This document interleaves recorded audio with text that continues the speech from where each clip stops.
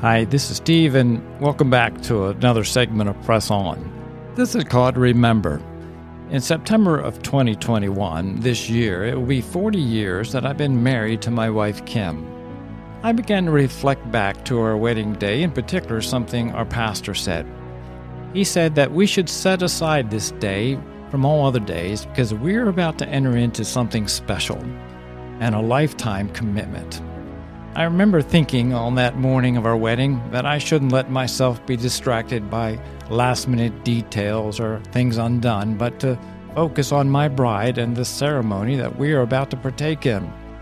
It was a great day, followed by the usual pictures, which was a bit annoying at times, but as we sit back years later and look at them, we're thankful because they help us remember that wonderful day and the commitment we made before God. The crossing the Jordan was a historical and supernatural event that was on a smaller scale on the Red Sea.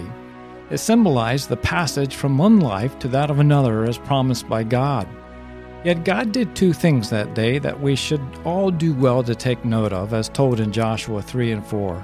Just prior to the crossing, Joshua went through the camp and told the people, "Consecrate yourselves, for tomorrow the Lord will do amazing things among you," meaning to get your head in the game and pay attention. Secondly, he said, "Take 12 men and gather 12 stones from the river bottom once the water stopped, and place them on the other side in a stack so that others may see them." Joshua 4 tells the story of what that meant. He did this so that all the peoples of the earth might know that the hand of the Lord is powerful, and so that you might always fear the Lord your God. Today, think about this. When we give ourselves to the Lord to navigate life, there will be times that He will lead us across difficult places. When that happens, make sure you get your head in the game and don't forget to take pictures so that you never forget the amazing thing He did for you. This is Steve, and until we meet again, press on.